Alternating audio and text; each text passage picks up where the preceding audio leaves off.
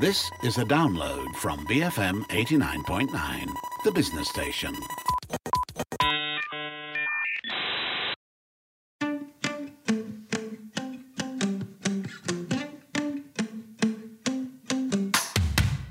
This is Raise Your Game. I'm Christine Wong.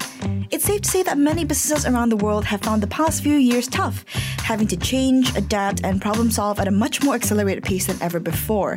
If there's one thing we've learned, it's that there's no immediate cure or magic solution to save and improve your business. But what kind of questions can we ask, and what kind of work can we do to get the ball rolling? I have author of Save the Silver Bullet, Ben de Haldevang, on the line with me to discuss that and more. My background is integration, post-merger integration and transformation work. I've spent the last 20 or so years, I know that's scary, certainly for me anyway, doing integration work around the world, in the States, in Europe, and mostly in Asia. The last 8-9 years before I came back to Europe was in Asia. So as a program director, as someone who consults and helps with clients work through that work. I have a sort of weird peripatetic background. I grew up in Egypt, in Australia, worked in Switzerland and the States. So I've spent a lot of my life around the world traveling and working with clients in different places. And I suppose that's what makes me tick. That's what I get excited about. That's what I enjoy doing.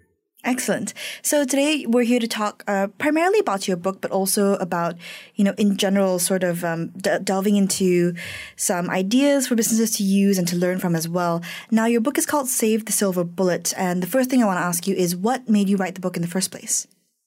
Yeah, so I come at transformation from the point of view of doing it rather than talking about it. And I've read a lot of literature around how integration works and how transformation works. And indeed, some good friends of mine have written some really interesting books on that subject. But it almost always comes from the point of view of strategy. So, what's the direction of travel? And there's an element of someone with a very big brain sitting in an ivory tower somewhere, coming up with a great idea about what an organization should do, with very little focus on the actual challenge of doing it. And so it seemed to me that there was a real gap in the market to get a view of what execution actually looks like. And I thought the best way to approach that was really to talk to lots of people who had done that for a living, who'd spent a lot of time writing and talking about or working on transformation work. And so with that in mind, I spoke to about 120 of those people around the world in lots of different locations. This book has actually got quite an Asian flavour to it, particularly Southeast Asian flavour to it. Obviously, with my practice over there for a number of years, and they all told me two stories. They told me it's a story of success and a story of failure, and that was the framework that I used to talk to the book. So, what is it? So, one of the things that comes out of strategy-related written books as opposed to implementation-related books is that there is a tendency towards trying to make things really simple. Now, the reality is things are not simple. Things are not simple for one very simple reason, which is that they're full of people like you and me, i.e. people. And we make things very complex. We make change very difficult. And we make organizations struggle with that. So I really want to sort of revel in the glorious complexity, if you like, of organizations which are driven by people and by that sort of approach. So that was what really drove where I was going. I have a fundamental challenge too, which is that I don't want to spend all of my career working in an industry that continuously fails. And that the reality is the rates of success in both internal transformation and in M&A are still incredibly low. There are some statistics in the book which really are quite scary. And the volumes continue to go up. So, that's not a legacy that I would like to have for me. I don't think anyone else working in that industry would either. Mm-hmm, definitely. I think that you make a really good point about the fact that a lot of books about how to improve your business are very theory-based. It's all sort of ideas or, tips that they don't really seem to have any practical applicability, right? So I think, sharing these stories and sharing these lived experiences is really important to have very concrete examples about how to put some of this thought into practice, I suppose. Yeah, indeed. Absolutely. Well, I think that's right. I think, so theory is all fine. And it's an important thing, right? I struggled a little bit when I was writing this book, that that how do you structure something without some sort of framework? And there is a framework in this book, which I struggled with to put in place, but I did finally have to do that. But I suppose it's a theory-based, it's a framework based on experience rather than based on sitting in a darkened room somewhere with a cold towel on your head, which I think is the way to go to theory, really. So, as you mentioned earlier, you ask the people in the book to share one example of success and one example of failure. And that is sort of the main idea in the book, right? It's sort of looking at what makes a company successful. And one of your primary questions in the book is, what are the conditions that consistently deliver failure? So can you give me some insight into why you framed the book around that question? Yeah, so it's a really, the book is named Save the Silver Bullet for a reason, which is that there aren't any magical solutions, because there just aren't any magical solutions in the reality of what we do, right? There are lots of little interventions. And that's something that people often get, are slightly surprised by, is that when I talk to them about, single things that have happened in the course of a transformation where I've worked on a project, and I tell them, I'll give you an example. The best thing ever that a very senior CFO did, who was a fairly average leader of his function, went into a large function role as a result of the integration process. The best thing he ever did was remove the doors from his office. Now, when I talk to my client, the kids that I lecture at university and say, look, that's an example of great success, they look at me and say, you've got to be joking. That can't be the reason why there is success. But so the whole idea about Silver Bullet is that it basically it gets away from that concept of that there is some magical formula that you can follow that pursues the process. But back to your question about what are the sort of conditions of failure. Well, it won't surprise you that they probably fall into a number of buckets. There is a bucket around leadership. The challenge with transformation and integration in a leadership context is that decisions have to be made even faster than they would normally be made. And when you're doing that across two organizations, one of which you're very familiar with, one which you're not familiar with, that is a really hard thing to do. Now, when you're not set up as an organization to make decisions quickly, i.e. there are lots and lots of layers of hierarchy, and people don't trust the organization enough to push those decisions down to the right level.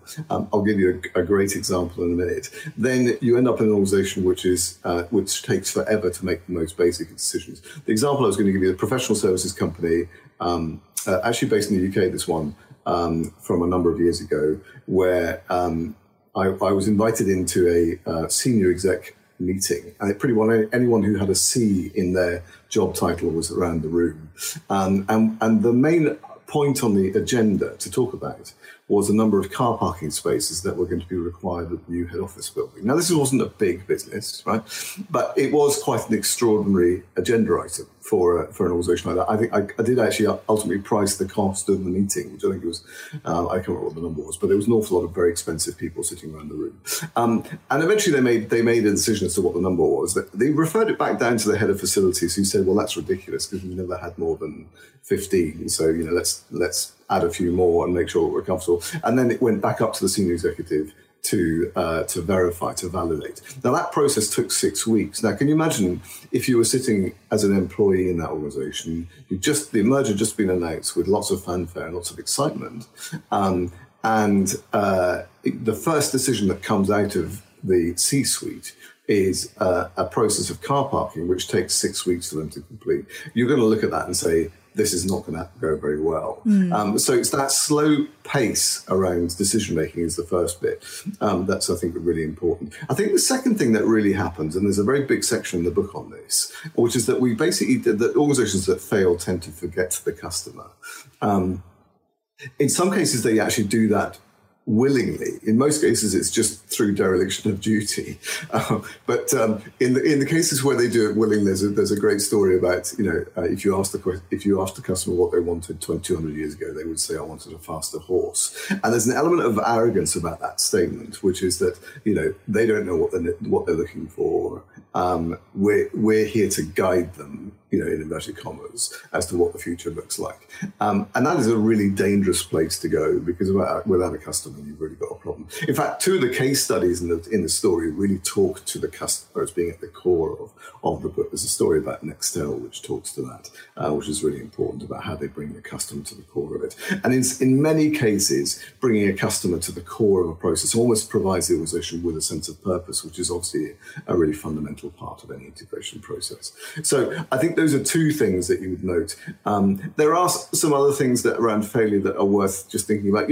I think, but I suppose they apply to many organisations, whether you're in a steady state or you're in a transformation process. Too much autocracy, too much centralized control, a lack of trust. These are all things that you see. And one other thing that is worth talking to, and it's a really interesting thing for me, is that, when you go and talk to a bunch of analysts about companies and you ask them what sort of leaders those companies really want or should have, they often talk about this great strategic brain that I've mentioned a few times that is really important for seeing the future of the business. Quite where they get their crystal ball for, I don't know. But anyway, that's often the view, right? The reality is when you get into a transformation or an integration process, what you actually need is an empathetic leader. You need someone who can listen. Because the reality is nothing is going to happen unless he or she has the ability to attract people around him or her to make sure that they actually buy the vision and buy the journey and get involved in the journey. So transformation is really about our vision. It's not about my vision. And that is a very big contrast from perhaps what the analysts might be looking for, what they typically want to see. Yeah, very, very good point. And that actually leads me very nicely into what I'll be asking you after the break, which is all about the issue of employee engagement. But for now, we do have to take a short break for some messages. This is Raise Your Game, and I'm speaking to Ben de Helderwang, who is the author of Save the Silver Bullet. This is BFM 89.9. Bluff-free medium, BFM 89.9.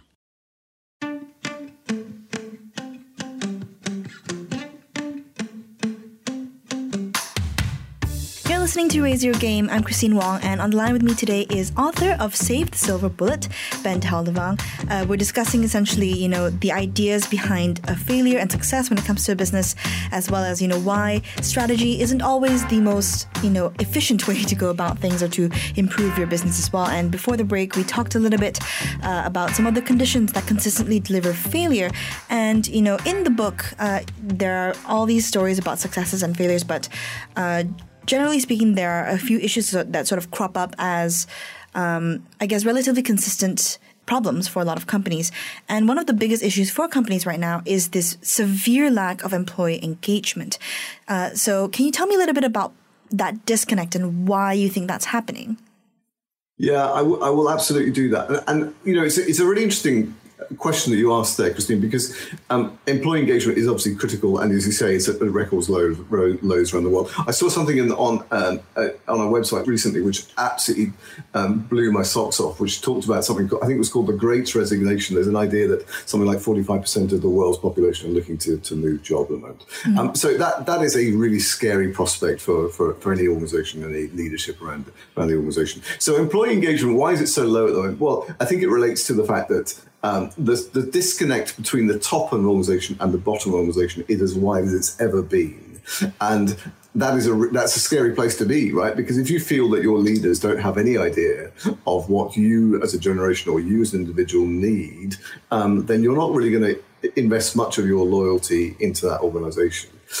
So I think that's the first thing. I think the second thing is that not only is that gap so huge, it's obviously that consumers of your product are increasingly looking like your generation and not the generation that leads the organization. So you have lots of evidence to suggest that the direction that the organization is going may or may not be correct based on your own experience as a consumer of products. And that's a reflection of the sort of technology change that we've gone through and the inability of people of my generation, sadly, to respond to those in an effective way. Hopefully that's not always true for everyone, but it's true for lots of people that they struggle with that. So I think there's a lack of trust and a lack of knowledge and understanding that's driving that process. I think the third thing is there's a real dichotomy out there, which is there's an expectation about loyalty towards an organization.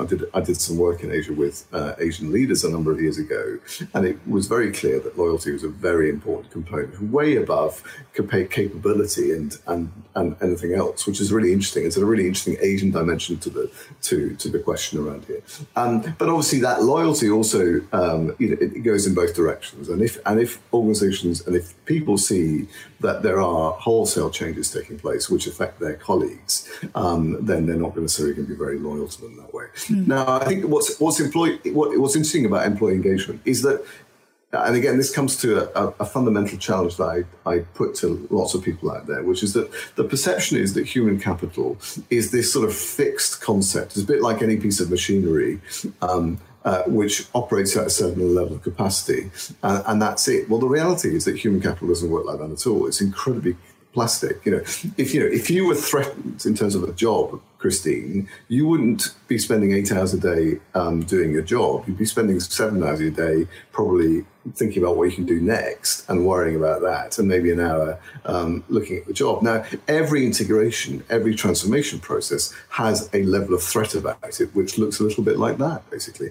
And yet there's no effort to try and accommodate and deal with that and respond to that, because that's not a threat that necessarily relates just to employment prospects. It also reflects the fact that, perhaps I go home early on a Friday because it's my job to pick up the kids, and in the past that's been acceptable, whereas is it acceptable going forward? And yet that's a really fundamental part of my life.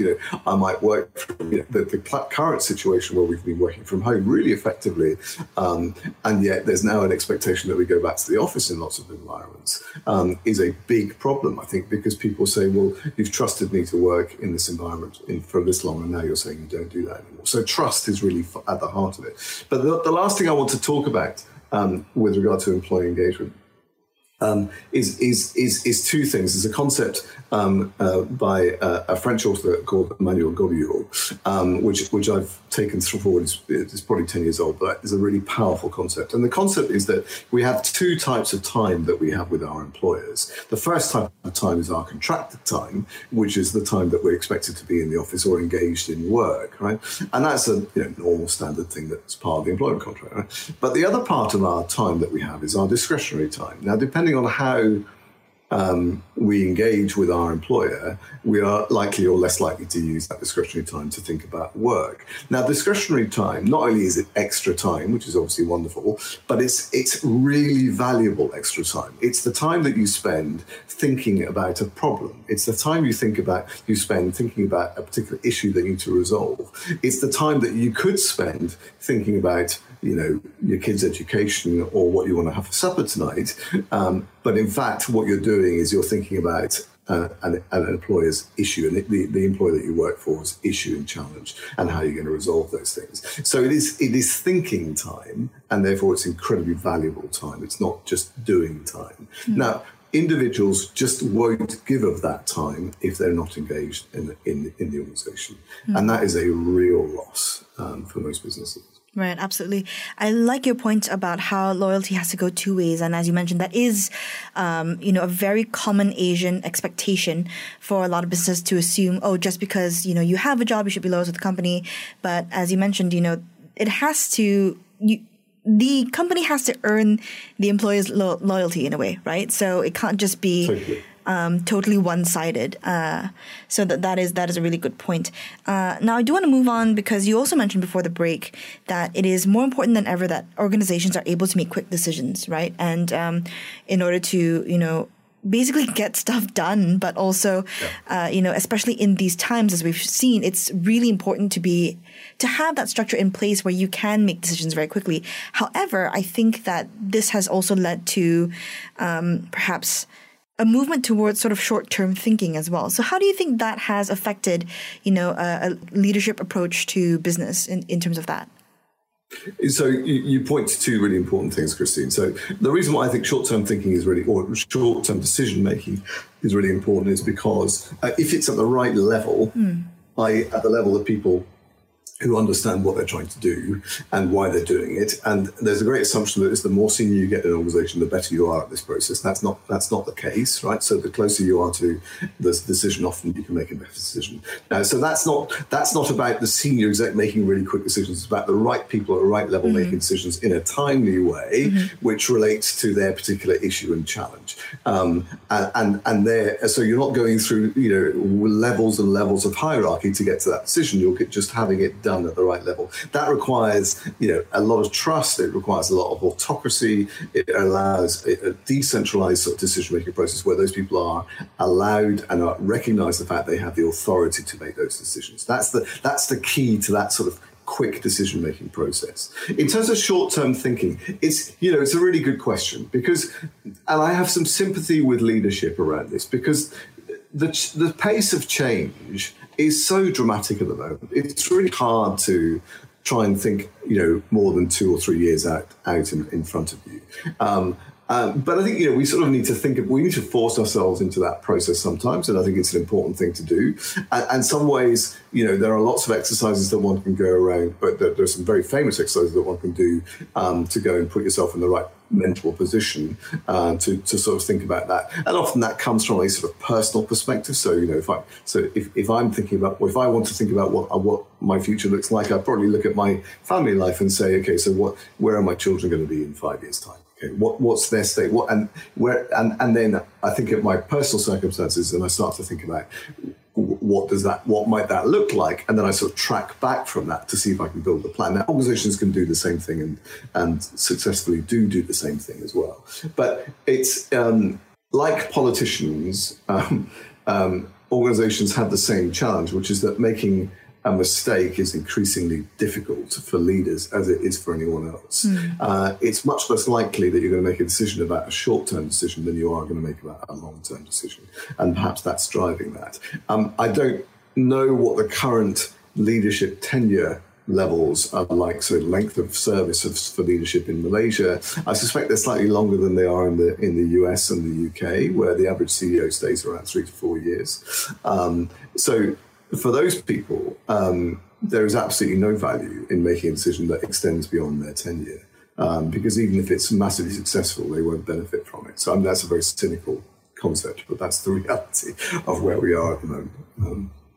Very, very interesting. And, I think that especially because of the pandemic, a lot of leaders might feel very pressured to not have these plans. I mean, I guess you think about the sort of advice you would get from the books that you mentioned, right? Those strategy books, a while ago or before the pandemic, and they're all, think about your 5-year plan, your 10-year plan. But it's becoming increasingly difficult to put yourself in that mindset when you have no idea what is going to change even within 24 hours, right? So it's a dangerous trap to fall into, I suppose. But at the same time, as you brought up, you can sort of empathize with a lot of leaders where you are sort of forced into that way of thinking after a point. I think you're right, Christine. I think the thing I would say, and it comes out of the book really clearly, is that if you can set your organization up from the point of view of how it works, so both the chemistry, the people, the products, the locations, all that, the chemistry part of it, and the physics, the ways of working, the informal networks, all that. If you can set your organization up in that way to be successful in transformation and integration, then that is a legacy that you can leave. I suppose an organization which is good at doing those things, they're quite rare, but if you can create that capability within your organization, then you really are insuring yourself against the future, because that is something that is a legacy that can carry on forever. If people get comfortable as an employee in an organization, if you're comfortable that your organization manages change really effectively, and you're excited about the prospect of the next one and the next one and the next challenge that comes through, and you see there's a logical and there's a empathetic way of operating in the context of those in the context of that transformation process, then A, that's going to give you longevity there because you're going to want to stay, and B, the organization just gets better. It's muscle memory, if you like, of doing transformation work. gets better and better. Now, I know I keep on talking about transformation, and people might say, well, that's a bit of a niche. The reality is it's not, right? It is touching all of us all the time, and it will continue to, whether that's, the digital transformation journey that lots of organizations are going through, or it's the merger and acquisition journey that people go through from a growth perspective. There are lots of places where transformation is going to hit you. But one of the reasons why I do what I do is because I have an opportunity to influence people's careers in terms of their experience and their knowledge working within this space, because I think it's going to be increasingly core to their process. And what's really interesting, what I get really excited about, and again, talking to the 120 people that are sort of looking over my shoulder who were part of this journey, if you like, would agree with this concept, is that in a transformation, you have the ability to create something really quite unique. It's almost like its own little microclimate of culture and ways of working, which which transcends what happens in some of the other BAU type environment. And sometimes you see that microclimate, because it's very honest, right? So you're in this environment, it's very clear those people who are being political, they just don't last very long because it's not a place that you can do that in. It's very clear, very open in that environment. The mistakes are able to be made and people learn from them. And there's an understanding that's just a natural way of operating in this space because we're doing something that is challenging and difficult. So those two traits by themselves create a culture within that transformation space, which is really attractive and really interesting to work in and very exciting to work in. And sometimes you see that culture transcend itself into the organization overall, and the organization take a big leap forward. That's what drives me. That's why I do what I do. Well, fantastic. On that note, though, unfortunately, we run out of time. But thank you very much, Ben, for sharing your insights and also some thoughts around Save the Silver Bullet. Fantastic. Thanks, Christine. Really good to meet you. You've been listening to Raise Your Game with me, Christine Wong. I've been speaking to Ben de Haldevang, the author of Save the Silver Bullet. If you'd like to catch up on the conversation, you can head over to our website, bfm.my. You can also download the BFM app that's available on the Apple App Store or Google Play to listen back to the podcast. You're listening to BFM 89.9. Thank you for listening to this podcast. To find more great interviews, go to bfm.my or find us on iTunes. BFM 89.9, the business station.